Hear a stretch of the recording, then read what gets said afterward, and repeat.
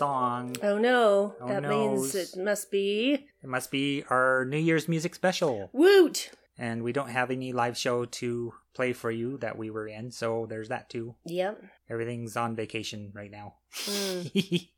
Including the government. Including the government. Wah, wah. Yeah. Yeah.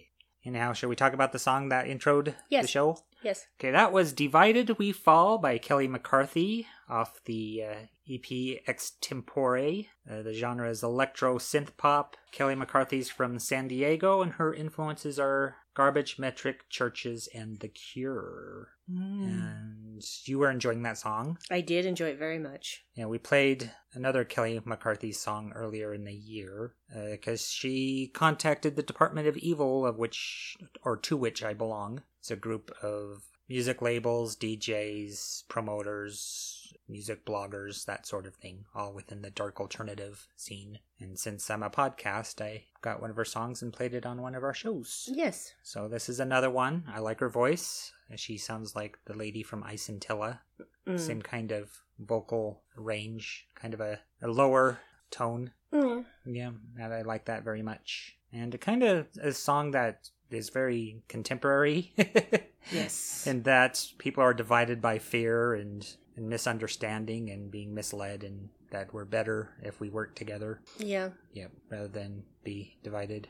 Well, this music special is new music that I came into contact with during the year. So it's all stuff from my recent library that I've collected. There's a lot of female artists on here, which is cool. Yes. Yeah, but that particular song just was a nice way to open because it is kind of a reflection of the current zeitgeist, I guess. Yeah, the Just climate in the this climate. country. Yeah, political and emotional climate. Fear makes people do weird things. Weird, stupid, Weird, awful things. stupid things, indeed. Which will come into play in one of our other discussions.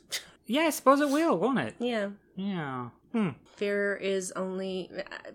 If you don't understand something, that's not a reason to fear it. Nope. It just means it's an opportunity to learn, Indeed. not a reason to destroy. Yes. Because people like to destroy what they fear. Well, and then what? When everything you fear is gone, and then what? You have nothing left. Yeah, because I guess you're afraid of everything when it comes down to it. Yep. That's no way to live. It's when, in times of peace, the warlike man attacks himself. Mm-hmm. Friedrich Nietzsche. Yeah. Sometimes you don't find an enemy until you're looking for him. Yep. So yeah. That's actually... I was watching Kong Skull Island last night. Okay. And one of the soldiers actually says that. Ah. After, the colonel is going off the deep end and he's decided he is going to destroy Kong. And I'm like, you're an idiot. And so is pretty much everyone else, but they can't say that Right. because, he's in command. But one of the seasoned soldiers actually says that, and I'm like, oh, I With forgot salt you and said pepper that. hair? Yeah, actually, yeah.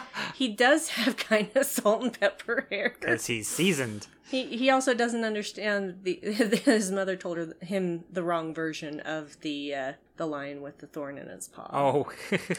Told the wrong version of that story. Oops. So Yeah. and one of the other soldiers calls him out and he's like, well, who told you that story? My mom? Well, she Yep. got it wrong. It's not how it is. Yeah, it is. Who told you that? My mom. Your mom's dumb.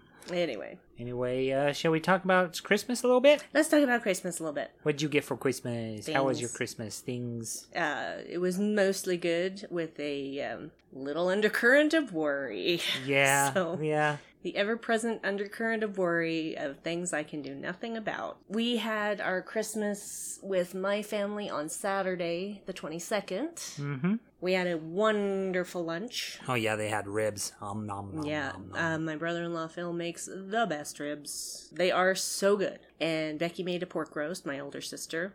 She's really good at cooking. So is Brooke. I am not. I never have been, and I never will be. People say, oh, you just need practice. No, I've had practice. Right. I've had a good 30 plus years of practice, and it's never gotten better. If you think that it just anyone can cook, it's not true. Mm-hmm. Anyone can do basic things like boil water and make toast, but not everyone can cook. It requires a level of talent, and I don't possess any of it. So, yeah, it was a lovely, lovely lunch. Brooke, of course, made her sweet potato casserole as well, which is a big hit with my mom, as my mom is from the South. Mm-hmm. I love sweet potato casserole as well. It's delicious. Nom. Let's see. My sister Becky gave me a FabFitFun box, Ooh. which I did not know this company existed. Now that I do, it's a problem. Because this box was full of fabulous things. So apparently you get to customize it to a degree. Brooks had some different things in it than mine, but it was like, it had a wrap in it, it was almost like a poncho style shawl sort of thing, which is so warm and so soft. And I love it because it's long enough on my arms so that my arms don't get cold. Mm-hmm. That's one of the reasons I hate shawls, because they don't work like they're supposed to. It's like, what? Don't make a triangular shawl. Don't. Just don't do it, because it's not going to cover up the arms right. What shape should a shawl be? Rectangular, Oh. I think. Should be like more of a wrap. Yeah, because a triangle, you're going to have really thin bits on the edges. Yeah, it's like it's going to keep your back warm, sure. But what about your arms? Yeah. It has a lovely pair of over-the-knee socks, which only came up to mid-knee on me because I have ridiculously long legs. Yep. And Becky even said to me, "Oh no, they'll come over your knee." I'm like, Nope. No, they won't. And they didn't. Sorry, Beck, but no. I have never, ever found a pair of over-the-knee socks that actually went over my knees. It had a bunch of girly things in it. There was some makeup in it. Yay me. I love makeup. I'm a whore. On makeup, there was some bath gel. There were some bath salts, which I gave to you. Yeah, there's a muscle relaxant Himalayan pink salt. They smell fantastic. Yeah, and they're actually quite relaxing. When I've used it, I've really kind of zoned out in the tub, just kind of like, yeah. But yeah, it smells really good, and I'm usually pretty relaxed afterwards, so. They smelled great. Yeah. Little things like face masks and a variety of other things that I've already forgotten. But Oh, there's a cool, weird, like, eye makeup stamp thing. oh that yeah, it the came with. eyeshadow stamp. I haven't used it yet. Yeah. It's literally, you paint the eyeshadow on the stamp and then you put it on your eye. You put the stamp on your eye. Yep. And I haven't tried it, but I'm gonna. Yeah, it's nutso. It has this big old crystal knob where you hold it. Yeah, and 3 different sizes of stamps. Yeah. So that's nice. The stamps screw on, so you're not gonna have them come apart really easily. Yeah. And some shower gel, which also smells really good. I'm enjoying that. A face mask. 3 different face masks. I love face masks because they are good at getting rid of gunk that likes to burrow into my pores. Because I live in a weather area that it rains gunky. mud. It rains mud here, guys. We don't have good air quality. Nope. Etc. Ad nauseum. Got a lot of gift cards. No complaints there. No. You had a clever idea of assigning gift cards to our Amazon, so the money would just go over there. Brooke gave us both Visa gift cards. And I'm actually not the biggest fan of Visa gift cards or major credit card gift cards. Yeah. Because registers still don't know how to handle them properly. Nope. Then you're always left with extra money on it that you don't know how to use. Exactly. But yeah, if you can apply the whole amount to refilling another gift card, that seems to be the way to go. Well, once you activate it, it can be used just like a regular credit card until you don't have enough money on the card to cover the cost of what it is you're buying. Yep. And then it won't just take the amount that's still there, like if it were a normal gift card. No, it'll just decline it and on and on and on. Plus, they have a fee for activation. Yeah. Just give us Amazon gift cards, okay, Brooke? It's fine. It's fine. Yeah, well, we got around it. You were Yeah. clever enough to figure that out. I wouldn't say it was clever. It was an idea that I wasn't sure would work. It did, though, So so I that's tested it. that's my idea of clever. But Brooke also gave me soap. Soap. There's a place in Las Vegas that she and Phil go to every time they're in Vegas. And they make soaps and bath bombs and all this sort of thing. And she gave me this box of 4 soaps that look like macarons. Yeah, they definitely look like pastries or cookies or something. Yeah, they are macarons. Yeah. They are. It says so on the box, which I didn't notice until later. Mm-hmm. But they definitely are macarons because I've had macarons before. Matt has brought us macarons to share with everybody. That word's starting to sound weird. Macaron. Mm-hmm. Macaron. Isn't he the president of France or something? I don't know. Yeah. Anyway, so those are really strong, but man, when Steve just let them out of the box for a minute, they calm down a bit and they leave the skin so soft. Yeah. Lots of fun things. Bought Spider-Man game with a gift card from a boss. Yep, so you've been enjoying that? I have, but it is murder on my right hand. Yeah. Between web slinging and attacking, it is just... my right hand, there was one day where I played it all day and I shouldn't have. Uh-huh. And I regretted it. Yeah. My hand hurt all night. Howie. So, fun things. What about you, Dave? You got me the history of Dungeons and Dragons in art. So that's very cool. It's called Art and Arcana. It's a very neat book. I also got a bunch of gift cards. I got a cool shirt from your sister that's got true neutral and says decisions are hard. So it's something I can wear while I'm dungeon mastering. Or anyway. Or just anyway, just to be nerdy. Mm-hmm. Might be a nice one to wear at the convention. Yep. I got, with my Amazon money, I bought a mixer to use at the loft because people keep messing around with the one that's there. And when we say mixer, we're talking about a sound mixer. Yeah, a sound mixer, not a drink mixer. This is or a sound a mixer. Blender. Yeah. It's an electronic sound mixer that I can use at the loft and have set to my settings so nobody messes with it. Mm-hmm. And the one that's there, things are starting to fail on it, like certain sliders aren't working, and it has weird little buttons that will shut off channels. And whenever those get pushed, I have to reverse engineer to figure out how to get sound back again. Yeah, we're done with that. Yep, so it's not going to have that kind of issue. It even has effects if we want echo or something like that, or maybe even a sustain. So if we want to go with the throwdown and have an echoing kind of introduction. That would actually be fun. Yeah, like, are you ready to rumble kind of thing. You can actually apply that effect. And I just recently ordered a case for it. The black one was like $12 more than the green one. The mixer's about 13 inches. I bought a case that's 14 inches, so hopefully it'll fit okay. We'll see. If it doesn't, we'll If it doesn't, return we can return it and get a 16-inch one. It's just the larger the case, the more expensive they are. But it'd be nice to have a really solid, durable, like waterproof kind of case to carry it in. Yeah, well, it'll not come to any harm because we will be taking it with us when we leave. Yep, we bring it with us and take it with us. Yeah. Anytime I'm doing tech at the loft. And then you don't have to stress out about somebody messing with your settings. Yeah, because sometimes it's like 11th hour that I get the sound back. Yep, it's really dumb. It's happened where I haven't even had much DJ time because I've been busy just trying to get the microphone to work. So, and Antonio's familiar with it, so if he needs to record through his equipment, he could do that as well. So he's already figured that out, and the sliders work on that too, so it's not like if I'm running music to pick an interstitial song, it'll show up through it because it'll be muted through the mixer. So it's very cool. That's pretty much what I got for the most part. So Yep. yeah, that's our Christmas. Shall we get into the next song?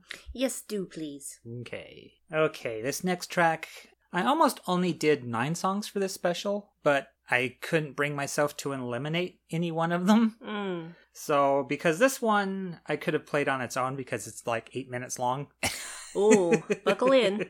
Buckle in. That's because it's a cover, and you know me and covers. Whenever we do a music special, I like to usually play the second song of the playlist as a cover. And this is dream pop band Bella Luna, who are from Phoenix, Arizona. Their members are Fuchsia on vocals, Hurley on drum and bass, Bika on violin, and Lance on synth. Their influences are Cocteau Twins, Cranes, and Tori Amos. That explains a lot. This is a cover of Led Zeppelin's Kashmir, a dream pop cover of Led Zeppelin. It's crazy, and it works. It's very shoegazy. There's a lot of reverb and effects on the guitars, and Fuchsia's vocals, she emulates Robert Plant while still in that dream pop kind of vibe.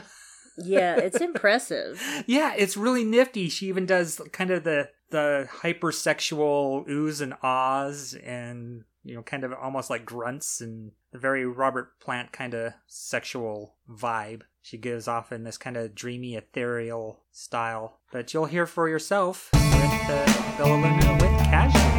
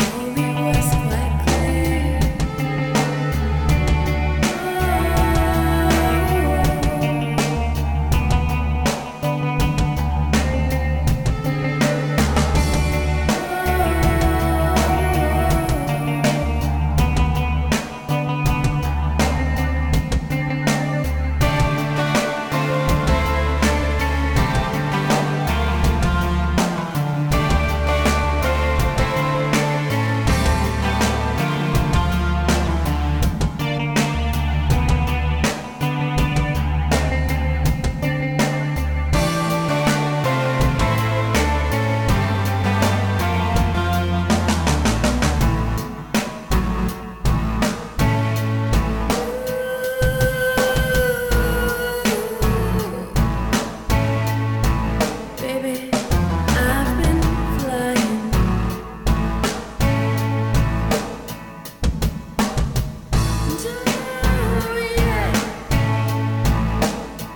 Mama, there ain't no denying.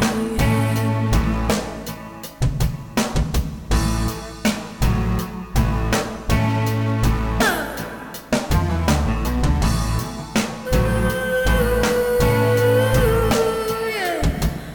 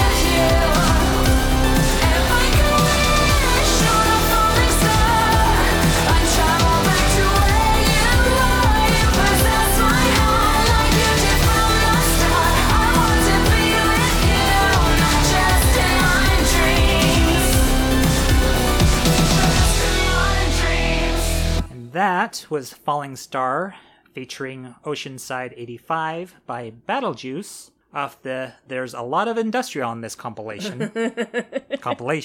So their genre, they call themselves retro wave, whatever that is. Okay. They kind of have it's an odd mix of things in that particular one. I'd probably classify them possibly as dark wave, but they're almost industrial too. It's kind of hard to really place them.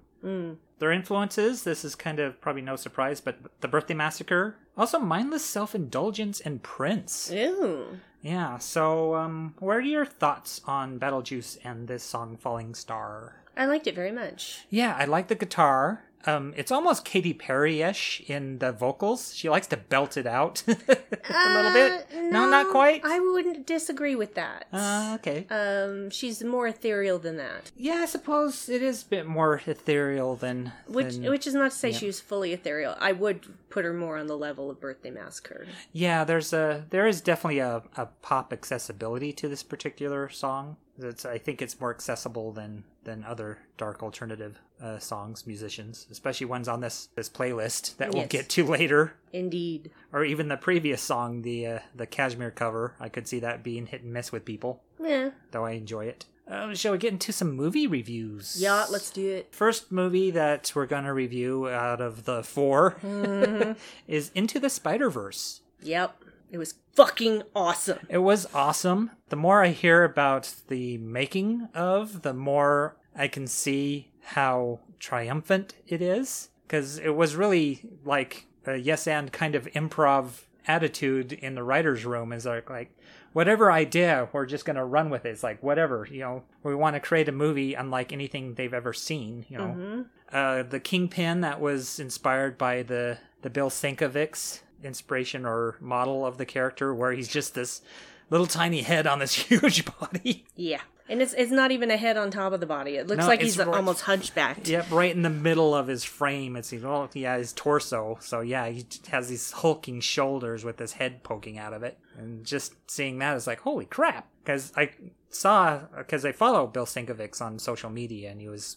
thanking a lot of people and very much behind the whole Into the Spider-Verse movie. And I could see why he even had a limited print that he was selling, limited edition print inspired by his design that has a huge kingpin in the background of all the different spider men and women. Yeah. It was good that I have been reading the Spider-Geddon miniseries. Right. Because there were a lot of Easter eggs in this film for all the different spider people. That's what I heard. If you're a casual Spider-Man fan, then you're certainly going to enjoy it. But if you're deep into the comics, there's stuff there for you as well. Oh, but so much. It doesn't rub it in or anything. It's a movie that can hit you at different levels. It's there. You don't have to know anything about Spider-Man. You seriously do not have to know thing one about Spider-Man to enjoy this film. Yep. Yeah, and even with dealing with the multiple universes, Now Playing covered it, and they're saying that kids understand the multiple universe theory. So you don't really have to explain it to them that much. Kids get it because it's just, today that's a model of our universe. That there's this possibility that there's these other quantum realities. Well, they've grown up with quantum mechanics and quantum physics. We have not. Yeah. So sometimes we older people have to be explained, okay, how does this work? But the kids are like, oh, yeah, they're from another universe, and they totally get it. So that's fun. The Kirby-esque thing when the actual device is used to form the portal to other universes. The particle accelerator. Yeah, that's super cool and gets pretty trippy when it glitches. Oh, there's just so much joy in this film. Everybody seems to love Spider-Ham. And rightly so. Yeah, I haven't really heard anything bad about it. Everybody thinks they know what Spider-Ham is going to be like, and they don't. Yeah. They don't. Everybody says, oh, it's exactly the Spider-Ham I remember. Yeah. Oh, I love Spider-Ham. Yeah, everybody's very welcoming. Spider-Ham showed up in Spider-Gwen comic series, and it just made me so happy. Yeah. She thought she was hallucinating the whole time. She wasn't. But yeah, I love Spider-Ham. Really enjoyed the noir Spider-Man. Reminded me of the early Batman comics. Isn't he so great? So, yeah.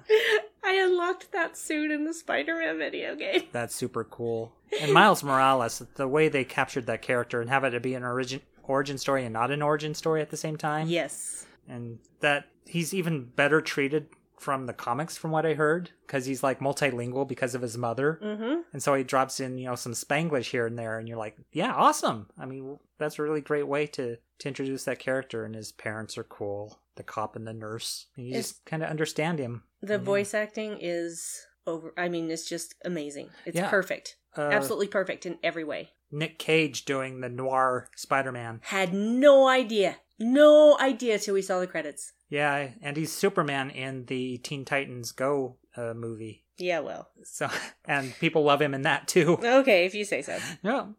I guess if he can do Noir Spider-Man, he can do Superman. It's fine. Yep. Well, it's kind of funny because Tim Burton wanted him to be Superman in the Tim Burton Superman that never came to be. Yeah, physically, no. Yeah. Voice, fine. Mm-hmm. Physically, no. Yep. I enjoyed the hell out of it. I love the animation. They even had the animation not be all that fluid. They wanted it to be comic booky, so it had this kind of panel feel, which is why it seems a little choppy. But it was never a problem with me. I mean, you have to adjust to it a little bit, but once you are, you're right on. And there's different animation styles that are melding too. Spider-Ham is a particular type of animation style, and so is Noir Spider-Man, and so is Spider-Gwen. Yep. That flavor of being from another universe, they bring that with them in their animation style. I did have an emotional moment or 5 when he goes to buy a Spider-Man costume after the Spider-Man from his world is killed by Kingpin. Yeah, and Stanley is the guy running the store. I was like, oh, my heart! Yeah, it was a very touching moment. Heart! I also liked Miles being a street artist and doing like kind of Banksy Space Invader style stickers that he was posting everywhere. Yep. His dad keep catching him. Yep. I really enjoyed that movie so much. I would not only say it's the best Spider-Man film, no disrespect to Tom Holland's Spider-Man film. Nope. None at all. It's the best Spider-Man film. It's the best animated superhero film so far. Yeah. Period. It's right up there just with superhero movies altogether. Absolutely. So yeah, I think that was a nice brief review. What do you think?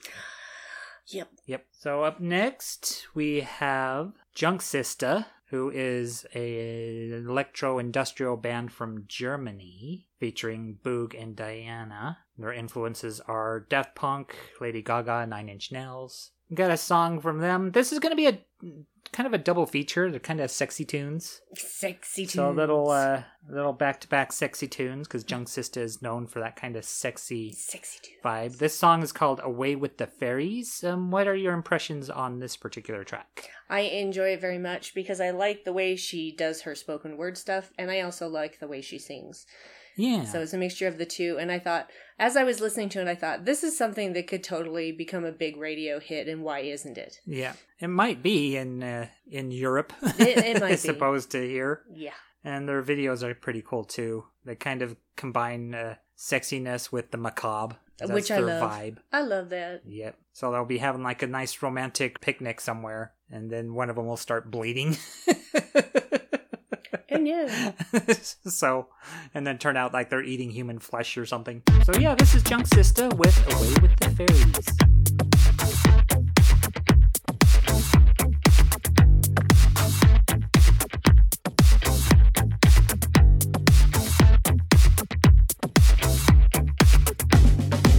I'm feeling a little deranged. I'ma try to make a change. Oh yeah. Gonna happen today. I figured out I wasn't living until I was loving. Oh yeah. Loving you, baby. It is my mind that I'm losing. Still gonna keep on cruising. Pump up the volume. Yeah, go a little crazy. There's something about you that moves me. I'm feeling hot and groovy. It's happiness and it suits me. Maybe I'm dreaming it up. Never wanted to stop. You make me go. You make me go. You make me go. Away with the fairies. Away with the fairies. I'm gone, never coming back. Never coming back. Gonna stay and unpack. I'm gone, never coming back. Never coming back. Gonna stay and unpack. Fuzzy feeling, brand new. No more sad, no more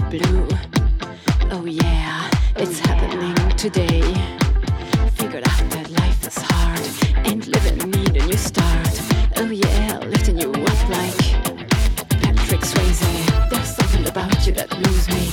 It's magical and groovy. Not even on drugs, real fairy dust. Never wanted to stop, and I say, you make me go.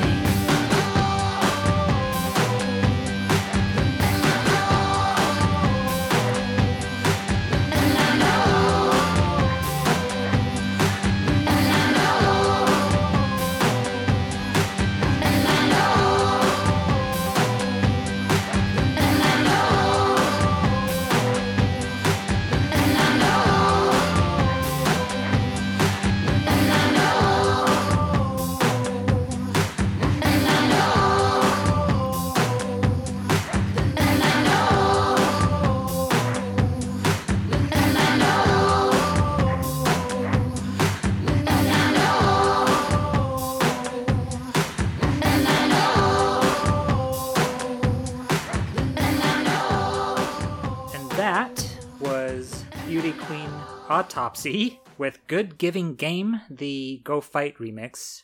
Go Fight are former members of Die Wurzel, a very LGBTQ plus friendly band, and they added in those drums. Nice. And some of the sustained, and that was added in the remix as well. The original song's really cool, but I particularly like that remix. I think they did some really fun things with it. It's really good. Kind of reminds you of like Hollaback Girl and Mickey and all those kind of cheerleader type Kind of, songs. but darker. Yeah, but with that dark edge. I even like that line, "You wear your darkness well." Mm-hmm. Yeah. Beauty Queen Autopsy is a dark noise pop band whose members are Erica Mulkey of Unwoman, a steampunk artist. Mm. She's known for doing like cello and that kind of thing. Nice. And then Matt Finale of Caustic. And that comes off the Industrial Records versus Tiger Squawk Records compilation, which has a lot of Gothsicle stuff on there. Mm. So if you really like silly gothy music, which is basically what Gothsicles excels at. Mm-hmm.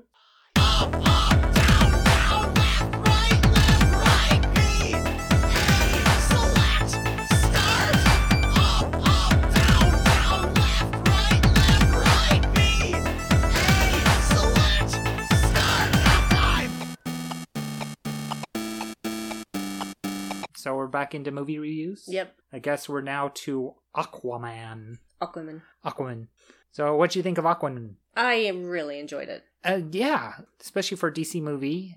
It's colorful. I think they've learned their lessons well with the color palette. Mm-hmm. I mean, the kind of globe-trotting atmosphere of a James Bond film. I enjoyed that. It was a little Indiana Jones at times. Yeah, and it was. I did not It's like- complain. Suddenly, there's an Indiana Jones plot thrust in the middle of it, and you're like, oh, okay.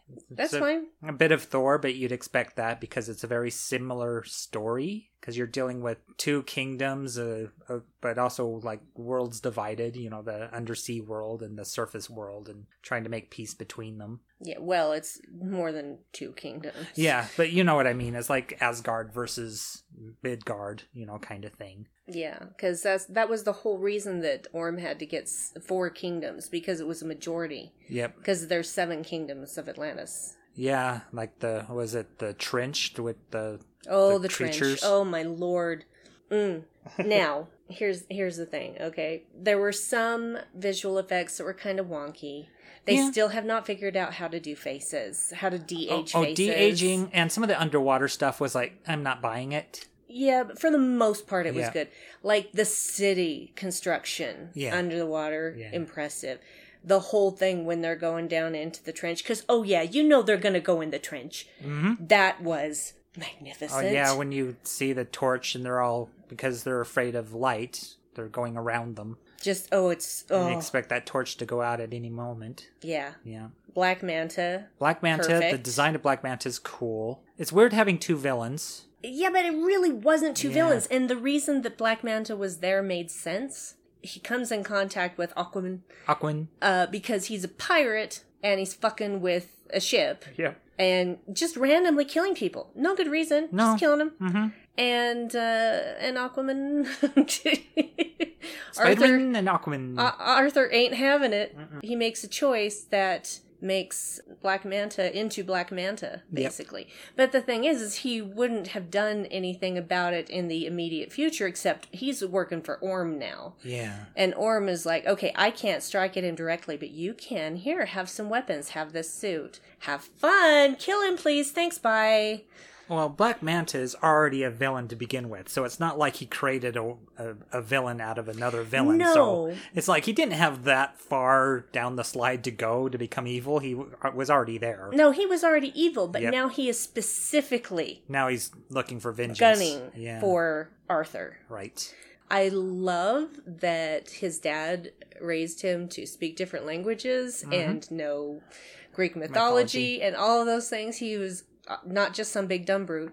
Yep. The practical effects, like the stunts and stuff, my God, there were some scenes on that submarine the opening big sequence where we meet Black Manta. And some of the he's Black stuff in Manta. Sicily, too, is like, holy crap. It just, there were some things that made me hurt. that they were so realistic and so brutal. Yeah, the vision of the underwater cities and underwater battles are amazing. Mm-hmm. People riding sharks with lasers on their heads. Yep, and other things. Yeah. Lots of undersea creatures that I'm not sure what they were. Some alligators or crocodiles. I couldn't really tell. It was dark. Yeah.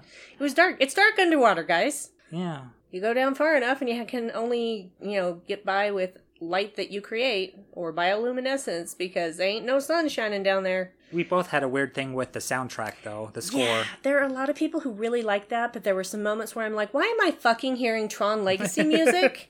Yeah. It's like, okay, pick a side. I think because you're doing with underwater and surface things that the soundtrack is also kind of bipolar in that way. Yeah, but the thing is, it wasn't consistent as to what it was backing. No. Now, if they had electronic, soundtrack during very specific underwater scenes where they're dealing with underwater technology, okay.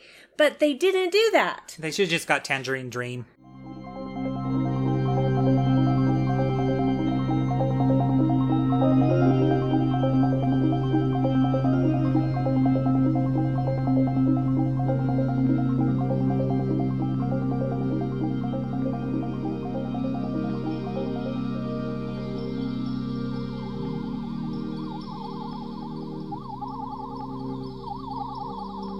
Yeah, why don't you just get Tangerine Dream to do the whole thing? And that cover of Africa is horrible. And we're not the only one to say it. It's like, that was a bad choice. Why in God's name would you let Pitbull do that? Why? Yeah, it's just horrible. Why? And the reason that those stand out to me is because they were so noticeable, they took me out of what was going on screen. Yeah.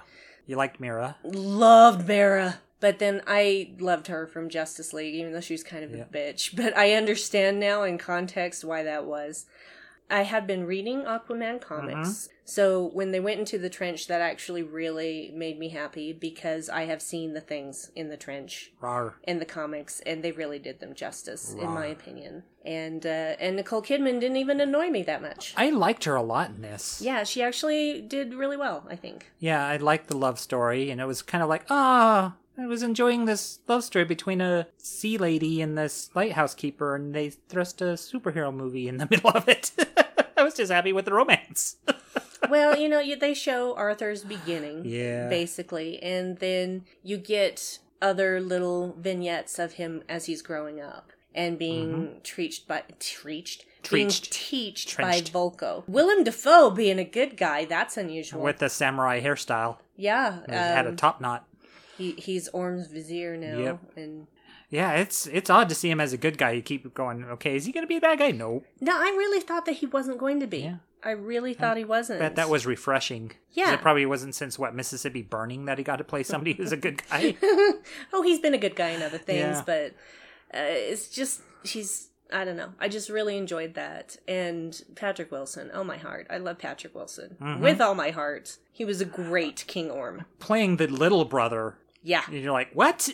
He's older than Momoa, but whatever. But he doesn't look it. Yeah, I guess that's true. That's the thing. Stay out of the sun, look young forever. Yeah, he's so fair. So yeah, it was fun. It's what it needed to be. It was entertaining, and it delivered its visuals, and James Wan did a good time directing. Yeah, you got to see his kind of Fast and Furious kind of approach to it, so the stunt work was really fun. And he went back to his horror with the trench, and yeah, you got to see his directorial style. The fight scenes I could have done with them not being the circular camera thing. I prefer to see a fight scene just like flat on that you get with, the Netflix Marvel series. Well, whenever they do a fight scene, it's like, ooh, that's impressive. Here's the thing. You can do that on a small screen. Yeah. You can do that in a television show. It doesn't always work for film. Yeah. And it especially doesn't always work for a film of this magnitude. Right. So that actually didn't bother me because this had a very epic feel to it.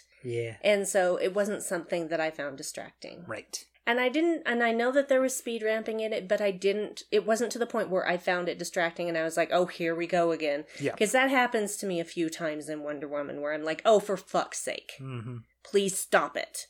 Yeah, it slows the pace of a fight scene when you do speed ramping. Yeah. It's like, yeah, I know that image is impressive, but you're slowing it down and that hurts the rhythm. It's like Jackie Chan would say, there's a musical rhythm to a fight scene. Mm-hmm. And if you interrupt that by suddenly slowing it down, it's like a really bad remix.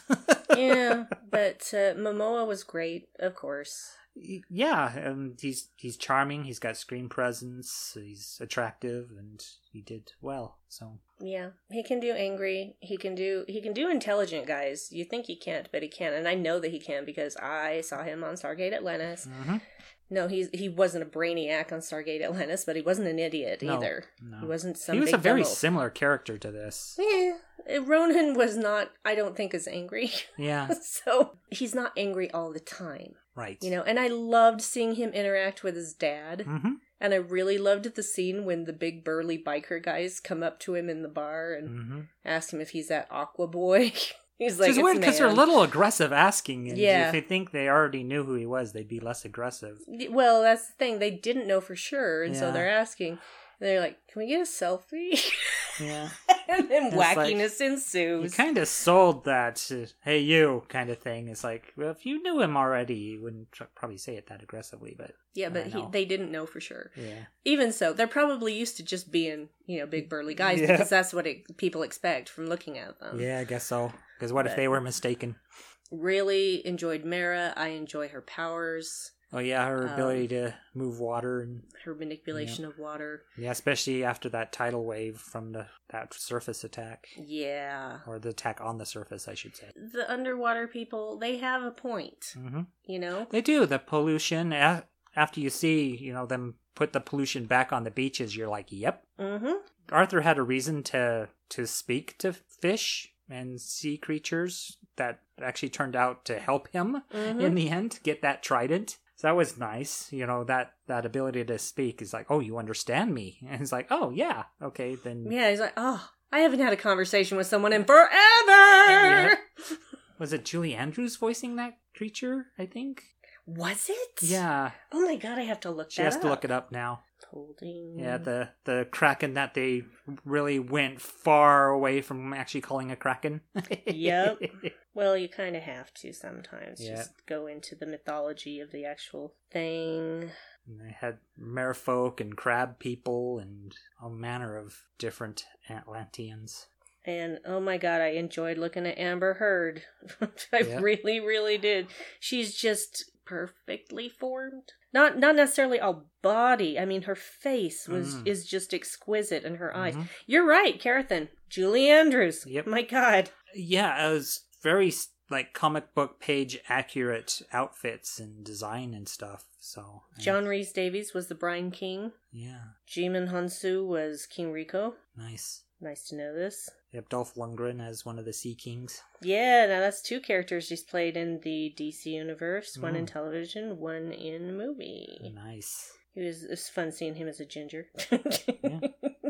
It works. Now I'm gonna do a spoiler, but there are things we've already kind of spoiled in the movie anyway. So if you Right. haven't seen Aquaman, then I'm sorry. But my favorite is during the final great big battle. He comes out of the fucking seafloor on a goddamn kaiju. Yeah. Oh my god, that was just like I was so happy. It was just like a giant monster, yes! And it was really well designed. Like, really well designed. And it's cool that the trident is their weapon of choice. And there's, Everybody has a different one. Yeah, reason behind it and meaning behind having a trident passed down through the family. Yep. Because he had his mother's and Orm had his father's. Mm-hmm. So yeah, I enjoyed it. It does have some flaws, but nothing that makes it an unenjoyable film, for me anyway. Well, when you think about it, it's like miles ahead of most of the other DC movies for me. Yeah, I avoid the rest other than Wonder Woman. Yeah. So, I, of course, was introduced to Amber Heard as Mara in Justice League. right. And so I knew what her powers were. But to see them on the scale that I Yeah. saw them in this film, I really enjoyed. Mm-hmm. So I did love her eating flowers, or the roses. I'll tell you this much. Roses are not tasty. No. They are not. And I'll tell you how I know that. When I was a kid, Uh-huh. my sisters dared me to eat a rose petal. They said it would taste really good. And And no. no, it tastes like you're eating perfume. It's not good. Don't eat rose petals, guys. Don't. Because, yeah, some people put rose petals in actual food, and it's like, why? No, please don't do that. Basically, you know how roses smell? That's what they taste like. Yep. They taste like that, and it's not good. That's not a taste you should have in your mouth. Nope. But Mara seemed to like them, so okay. Mm-hmm. Okay, I think it's time to go gothic with our musical selection. Okay. So we're going to go with Cockatoo, who is a band from Toronto in Canada. Ooh. Which is a bit odd because usually Canada's known for the more electronic side of the dark scene. Mm. But yeah, this one, very traditional 80s retro gothic sound, kind of post-punkish. Their influences include Hamsus 13 and The Wake, which is a Finnish gothic band. Ooh. This song is Kashikakawa from the compilation She Is the Dark. Your thoughts on this one? The bassist had the best time. Yeah, that bass is going all over the place, Oh. all up and down that fretboard. It is so fun. I really enjoyed this. Yeah. It reminds me of something from the 80s, and I cannot put my finger on what it is. I know what you mean. It's that post-punk sound that's kind of having a revival right now. And yeah, there's watery guitar and kind of cold vocals and that bass that's kind of in the forefront there, and the drummer's having a good old time too. Oh, yeah. Splashy cymbals and stuff. Splashy. So yeah, very gothy. It will probably remind you of some 80s music as well. Mm-hmm. And yeah, it's almost Gina's Jezebel-y a little bit, possibly, except No, it reminds me of Yeah. something very specific. I Mm. just can't figure it out. yeah. So maybe you'll know. So this is Cockatoo with Kashikakawa.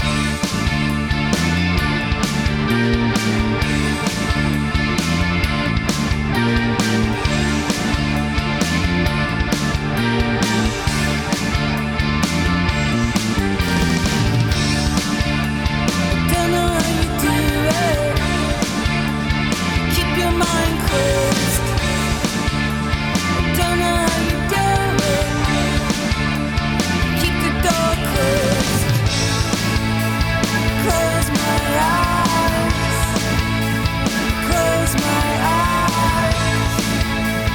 Close my eyes. See what's on the inside.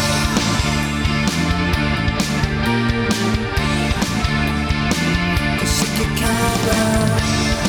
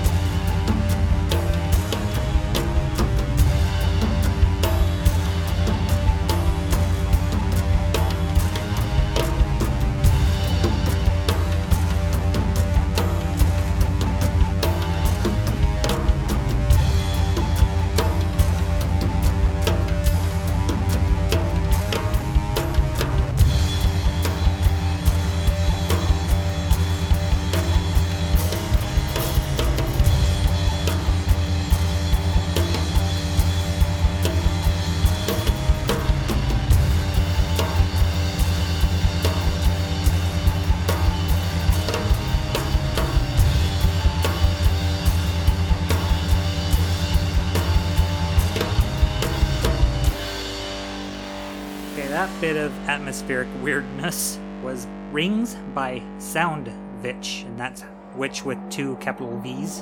Yeah. Another song off the Industrial Records versus Tiger Squawk Records compilation. They regard themselves as doom folk, is one of their genres. They're from Carmel in New York, and there's really only one member, and that's Carrie Toya. She is creepy as hell. Yes, she is. The tribal drums, that weird, I don't know if it's a guitar or electric violin or what she's getting that sound out of, but holy crap. At times it seems like she's torturing that thing, but that's what she's going for, I'm sure. Yeah, I couldn't understand a damn thing she was singing, No. but it was creepy. It was creepy, very affected, eerie vocals, like a banshee. Hear a couple of phrases and a couple of words, but I can't really get the whole gist of what she's saying. I'm just getting a mood, and it's creepy as fuck. Yep. And so that's pretty much your opinion on it, too. Yeah, I Creepy. liked it, but I don't know what it's about. Nope. It's something for your Halloween playlist, that's for sure. There you go. Stick that on, and people are like, ugh. Yeah. Another movie? Yep. Mary Poppins Returns. Yes. We just decided while we were off to go to the movies, because I kind of was feeling like it. And we had some choices, but Mary Poppins had some luxury seating. I was like, yeah, that's the way to go. Oh, yeah. And we enjoyed the hell out of it. Really enjoyed it. Emily Blunt is amazing. Yes, she is. I already knew that, but Yep. now it's like cemented. Yeah, I've liked her in a lot of things I've seen her in. I mean, I can't think of something I've seen her in that I didn't like her in. Yeah, she's just one of those. I've got a girl crush. Yeah, she embodies the role really well. Indeed. It is Mary Poppins. She is playing Mary Poppins. Yeah, the magic is still there. Yeah. I really loved the fact that, yes, there were digital effects, but there was traditional hand-drawn animation as well. Because, yeah, it's very much a reflection of the original. Yes. I mean, there's certain beats that happen that are very much the original. Like going into an animated world, and instead of chimney sweeps, they're Learys, which are the lamplighters in London. Yep. And so you get a dance sequence with them, which is really great because they're on bikes and they have ladders and they're on poles, and Yep. it's just a whole number. It's done like a stage number. Oh yeah, it's that part of the musical which some people, I mean, if it's not done right, it seems like it lasts too long. I was sad when it was over. Yeah, the ballet number, I think they usually call it. The Dream Ballet. The Dream Ballet from Oklahoma is my prime Yeah. example of something that should never have been in there, or if it was in there, should have been 5 minutes tops. Because isn't there one in West Side Story, too? A Dream Ballet number somewhere in there? No. No? Okay. No, there's not a Dream I must Ballet be in West Side confusing that Story. with something else. It might be Singing in the Rain? A ballet Singing number? in the Rain, it's not ballet, but Okay. yeah, it's not all ballet, I Right. should say. Yeah. But they're doing a mini movie inside a movie Yeah. in that particular thing, because he's pitching the idea of what they want this movie to be, and to wrap around this footage that they already have Right. to make it a film. And it's actually not too long for me, because I can watch Sid Charisse dance for hours. Mm-hmm. So yeah, to me it doesn't feel too long. Yeah. But the Dream Ballet from Oklahoma, dear God, that is a slog. We didn't really have a slog in Mary Poppins. Not a Didn't bit. seem- Not a bit, in my opinion. Enjoyed the music hall when they Oh, yeah. went into the world of the ceramic bowl that I they loved had that. broken. I loved that. I love the crack Yep. where they broke the bowl. There's this giant crack in the road, and it was all this hand-drawn or mostly hand-drawn animation, or at least seemingly hand-drawn animation. It was very old school. Yeah. And those penguins from the first Mary Poppins movie, oh, they're back. Yeah, they're back. They're so adorable. Yeah. And that's when Emily, I think, really gets to strut her stuff the finest. Oh, yeah, because she goes into the whole Cockney thing, because it was like a Cockney music hall with songs with a lot of double entendre, so it was a little something for the adults that the kids would not quite get the joke. And it was just delightful. So many people in it that I love. Lin-Manuel Miranda as Jack. Mm-hmm. He's one of the Learys, or the lead Leary. So Yeah. he's kind of doing the Dick Van Dyke role, Yeah, sort of, but not. Yeah. I mean, obviously he knows who Mary Poppins is, because he actually used to come and wave at Jane Yeah, at he's the one window. of the chimney sweeps all grown up. Yeah, he's adorable. Yeah. But Lin-Manuel is always adorable. Mm-hmm. And And he has a convincing Cockney accent, at least by my ears. It was all right. Yeah. It wasn't terrible. No. But it wasn't great. No, it But wasn't great. I don't think it was meant to be great. Nope. I think it was meant to be a reflection of the original again. I think it was in the spirit of the original without being. And poor Dick Van Dyke just got crucified over that, and I was like, just let it go. Yeah. I know it's terrible. Let it go. So Dick Van Dyke does make an appearance as the old banker. Oh my god, that was brilliant. Of course, I already knew that. One thing I didn't know, though, is that in the very end musical number, there was a cameo by Angela Lansbury. Yep. Oh my god. I'm like, damn, woman, you get it. You get it. You're in your 90s. You get it. And still has the voice she had from Beauty and the Beast. Oh, yeah. It's like, that hasn't changed. Nope. Since then. No, she can still sing. Beautiful. And so can Dick Van Dyke. Also beautiful. And dance. Yep. So. It's just, there was so much joy. There were times where it just broke my heart so much that I cried and cried and cried. Yeah, the story itself is really sad, but it's also very sweet. You know, this poor guy and just trying to deal with his family. Yeah, well, it's you know, Michael and Jane grown up, and Michael got married and has 3 children, and his wife passed away. Yep. And he is having trouble dealing, and now the bank's gonna try to repossess his house. He works for the fucking bank. Yep. But they're gonna try to repossess his house because he's behind on a loan that he took out. Mm-hmm. Colin Firth, when Colin Firth showed up, I'm like, oh god, here's our villain. Yeah. Because he's so good at being a baddie. I love him as a goodie, but he's good at being a baddie. Yeah, with Hugh Grant and Paddington 2, and now Colin Firth and Mary Poppins Returns. It's like, these guys get and play kind of meaty villains. It's nice. Yeah, Ben Whishaw, speaking of Paddington. Oh, he's so good. As Michael. I like that guy a lot. He is fan-damn-tastic. Did not know he could sing. Yeah. Did not know that. And that was a difficult song, because it asks a lot. Yeah. Of you, because you have to be emotional, and there are times he's speaking and times he's singing, and you have to really balance those well, and I thought he did fantastic. Mustache is pretty crazy, but it fits the time. Yeah, it does fit the time, and it's actually very reminiscent of his father's mustache. Yeah, that was when I started sobbing, was that number, and it's pretty early in the movie. Oh yeah, that's way early on. Underwater sequence is great when they're taking a bath. Yep. It's kind of the alternate to having the spoonful of sugar scene, is them taking a bath and just making all the mundane into wondrous events. Yep. And of course, the 2 older children are, you know, totally sensible by now. I mean, they've had to grow up a lot after the death of their mother. Georgie, oh my god, that kid playing Georgie. Mm-hmm. Oh, I just wanted to kidnap him and take him home. And I don't even like kids. It's like Luke from Hill House. Oh my god, so cute. Yep. That face. Mm-hmm. That smile. Little cherubic face. And the clothing in this is so 1960s. Just the colors, that Technicolor vibe in the clothing, and just the cut of the clothing. And well, it's actually meant to be more like I would say is probably around the 20s or 30s. Oh yeah, but I was thinking about the time the movie. Yeah, no, it's keeping in with the same way of filming as the original Mary Poppins. Yeah, colors that really pop. Yeah. And even when they're in the animated world, their clothing looks animated. The way the lining of the costumes are. I mean, this should get an Academy Award for costuming, because it's amazing. It's beautiful. It's wonderful. I enjoyed it end to end. What do you think of the songs overall? I liked them. In fact, I had Trip a Little Light Fantastic stuck in my head this morning, and I've only heard the song once. Yeah, that's pretty good. The thing about the songs is no matter what you think of their composition, they weren't just there as filler. Right. They moved the story. Oh yeah, they told something. Yeah. And that is the thing. That is the one thing I think I appreciate the most about Walt Disney's vision of what should be in a musical.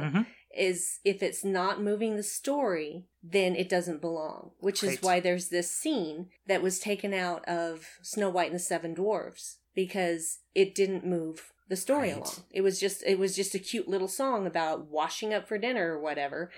And he's like, nope, it's cute, but it's got to go. Is it the Sherman Brothers or something like that did all those old musicals? I don't know.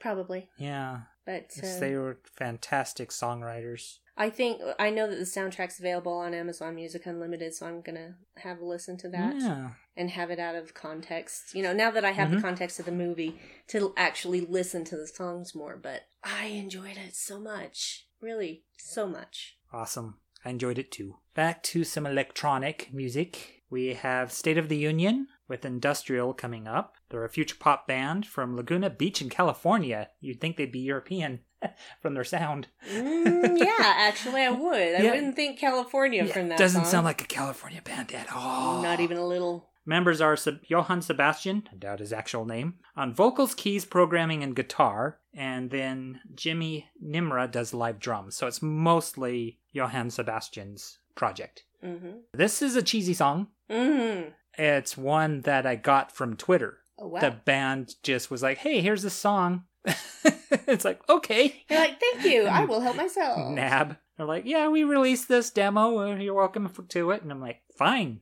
Snag. Mm-hmm. And it's catchy. It's fun. It stays with you. It's cheesy as hell. I already said that, but it is. And I think that's what's so delightful. It seems earnest. Mm-hmm. Which is really great to find in like dark alternative music, which also, often has kind of some cynicism to it. Because there's a lot of Gen X vibe in the gothic scene. Yeah. That you have something that just sounds so earnest. That's just why I thought they'd probably be a European band, but no.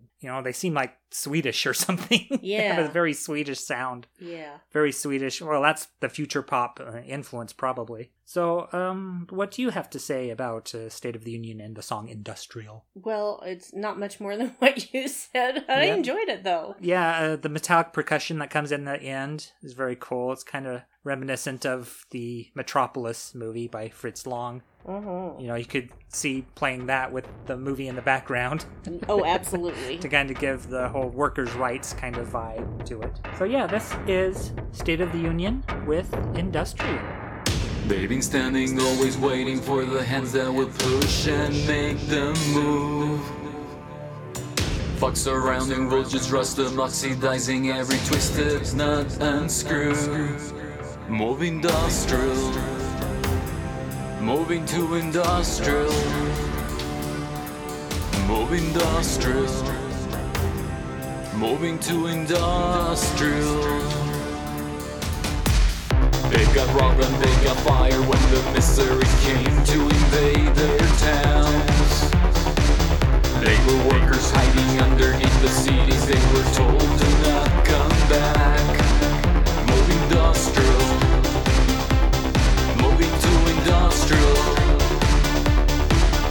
Move industrial, moving to industrial. I'm getting closer to this big machine, and everything's becoming dark.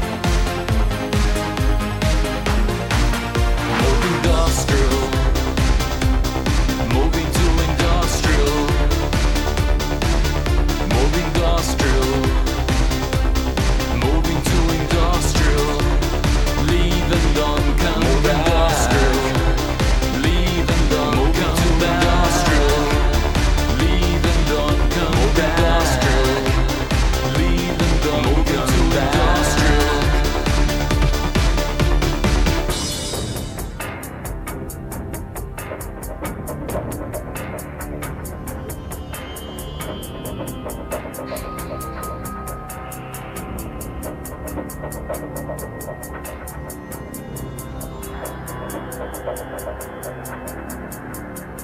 silence, the silence, the silence and me. When waiting, when waiting, when waiting is the key. The silence, the silence, the silence and me. When waiting, when waiting. When waiting is the key. The silence, the silence, the silence and me. When waiting, when waiting, when waiting is the key.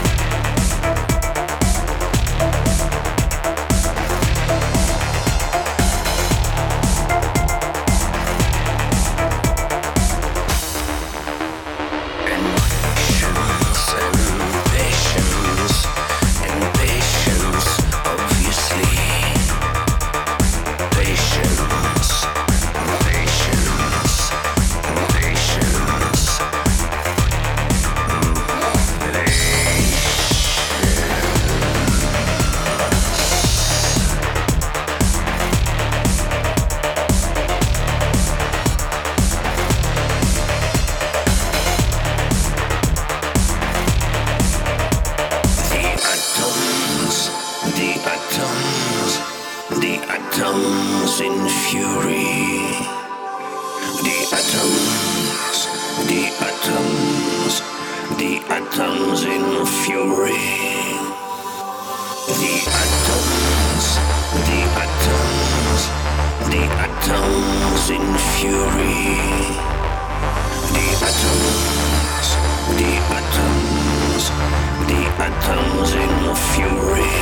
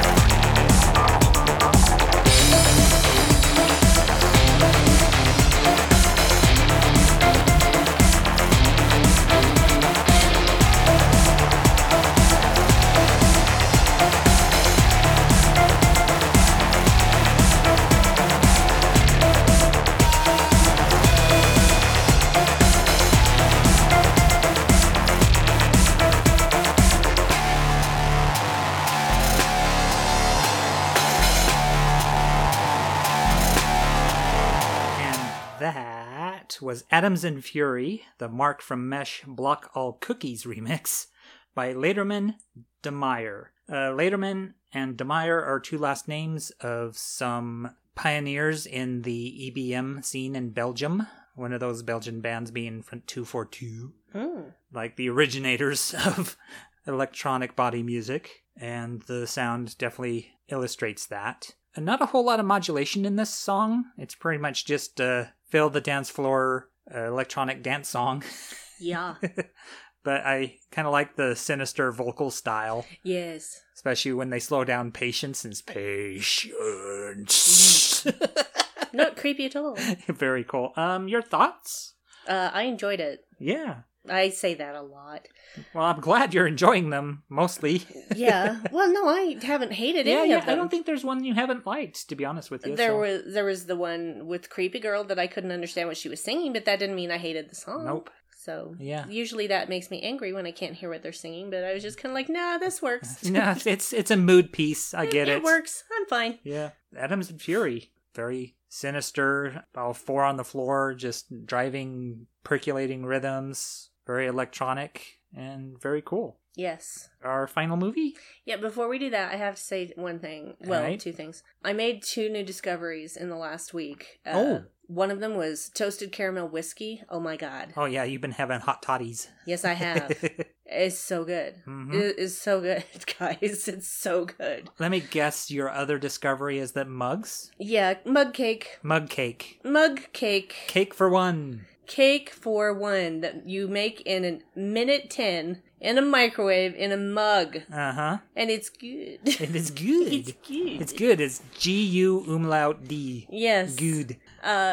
So that's been a very taste-filled week. Yeah, for me nice. In that regard. Yeah, it's funny because you got that Celtic blood that you're a little rosy after a drink or two. A little rosy. Yeah, get a little pink in the face. I don't like it. Yeah. I don't. It's not. Yeah, you can't something- drink and hide it. I can't control it. Yeah. And it doesn't matter how much makeup I put on. Won't cover it up. Yeah, It'll show through. Yeah, just get all flushed from alcohol. Yep. Yep. So red in the face. yeah, I've been enjoying those things. Yeah, when you ate that mug, it was like, damn, you're enjoying the hell out of it. So Oh, so good. Yeah. It's so moist. I know that moist some cake. people hate the word moist. moist. Well, speaking of moist, The Shape of Water. Shape of Water. The Shape Finally of Water. watched it. Finally got around to The Shape of Water, which Guillermo del Toro. Guillermo del Toro. Yeah, I just tripped over my own tongue. Guillermo del Toro. Guillermo del Toro. Yeah, or Elmo del Elbow or whatever What? Night of Living podcast calls him. Elmo de Belbo or something like that. Oh, for heaven's Yeah. sake. Yeah. Well, it's probably because they struggled to say it as I am. And Guillermo that became del Toro. I don't know what's so hard about del that. Toro. There we Guillermo go. del Toro. Yep, doing basically a Creature from the Black Lagoon kind of story. Sort of, but not. Yeah, sorry. And Michael Shannon being a baddie. That's always Oh my nice. god, he was so good. Mm-hmm. He scared me. Kept catching like influences from other films, Mm. like the Russian Spies when they're giving Dmitri the needle for the injection. Mm-hmm. That scene so much reminded me of The Shining. Mm. With at the bar in the hotel. Mm-hmm. It's just the way the lighting was and the way the camera was moving, and it's like, just kind of a creepy vibe. Little Yeah. touches like that. The color scheme, like all that turquoise being used to illustrate the 60s. Yeah. Yeah. I totally know what Sally Hawkins looks like naked now. I don't need that, but Nope. okay.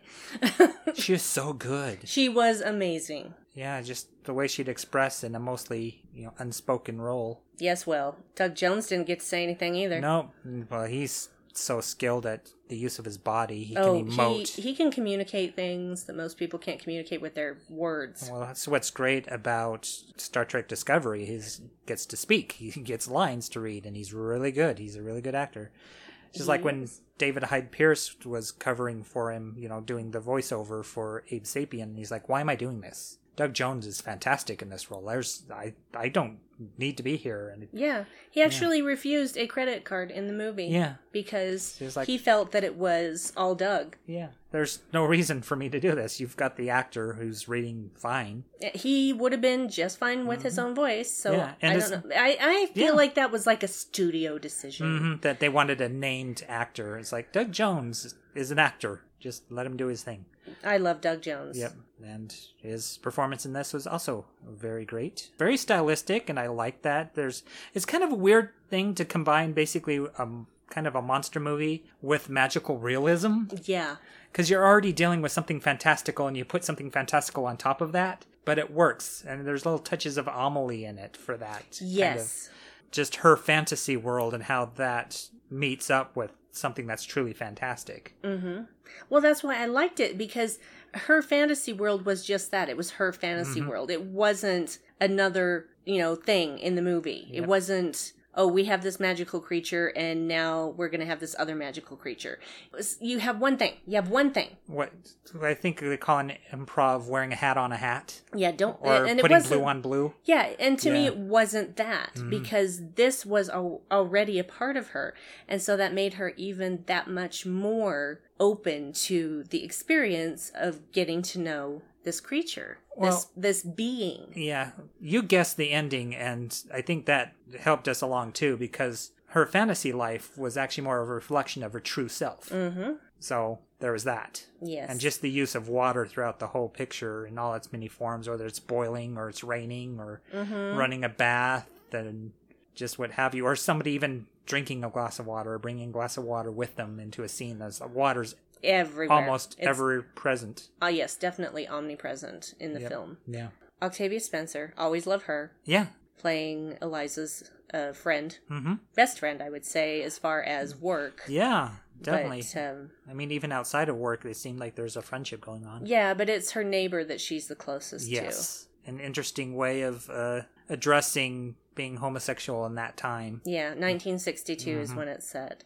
It's a beautiful film. It is a beautiful, beautiful film, and I can see why it got so much of the critical acclaim that it did. It was interesting because it didn't happen in a sequence that I expected, and I appreciate that. And there's a lot of ladies that fell in love with Doug Jones as well. Found him to be sexy.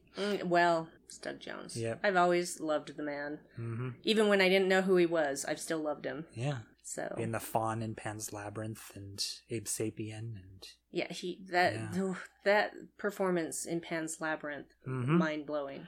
that he had to speak phonetically because he doesn't know Spanish. Yeah, well, he wanted to make the pronunciations right. I never would have known that. I mean, I knew that it was him, but I never would have known that he didn't know Spanish. Yeah, and even if it was somewhat stilted, you're still dealing with a fantastical creature, so Exactly. he would sell it. Big ups to Doug Jones. So Yeah, he seems to have a thing, though. I mean, not him, not Doug. Guillermo del Toro seems to have a thing with face wounds. Please Yeah. stop that. Please. yeah, his I'm violence begging you. is very much in your face, so to speak. No, but I mean, it's Yeah, like, getting shot in the cheek like that. because it happened in Pan's Labyrinth and it happened in Shape of Water, and I'm just, there were times where I actually just looked away. I'm just like, I don't want to see that. I don't need that in my brain. Oh yeah, the fingers in The fingers, particular yeah. when they were turning black. It was a really good movie. I agree. I enjoyed it very much, and It's good to finally get around to it. yeah, Sally Hawkins is one of those people that can make me forget she's who she is. Yeah, she's adorable. She is. And she can play soft, she can play hard. She's got a lot of range. She does. Yeah. She does. I think my favorite thing she's done, though, is Paddington.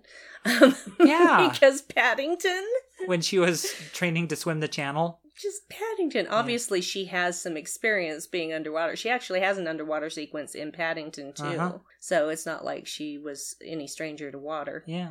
I enjoyed the Sally Boy, Hawkins. it's like Paddington 2 is like a thread. That's another movie we could have reviewed that we hadn't reviewed before, I think. Huh. Loved it. We loved it. I cried during that one, too. Yeah, it's a beautiful, beautiful film. I cried everything, guys. I just cry. Oh, that's good. I cry when I'm happy. I cry when I'm sad. Yeah. I cry when I am afraid. I Yep. cry when That's true. If I'm angry. A good ghost story will bring a tear to your eye. Yeah, it will make my eyes water. Yeah. It's not necessarily crying. Speaking of Hill House. Oy vey. Yeah.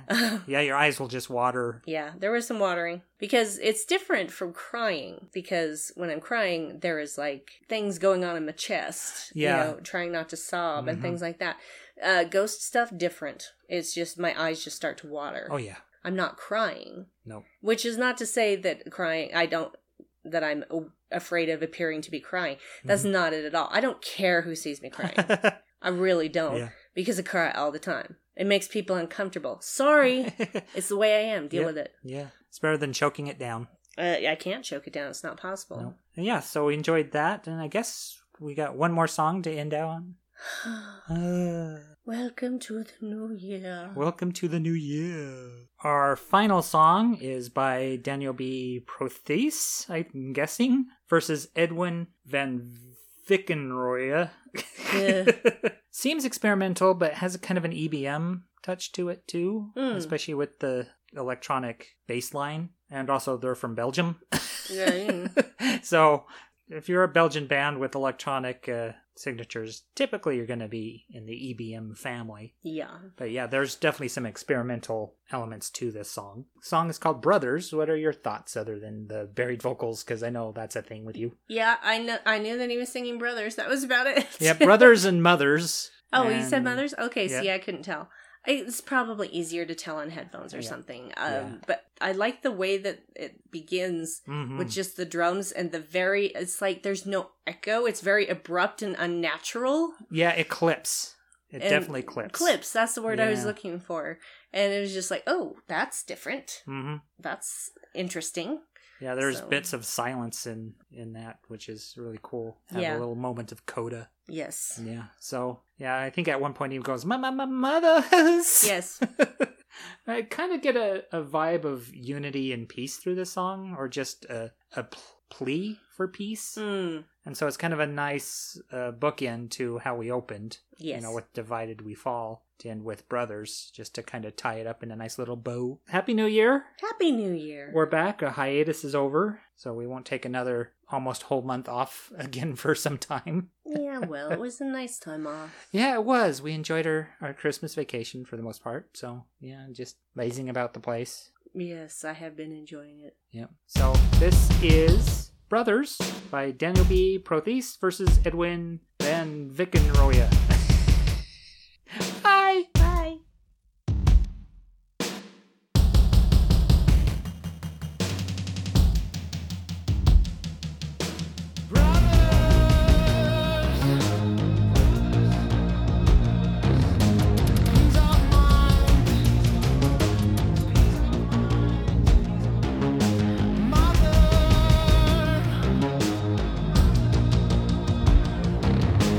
Vision time.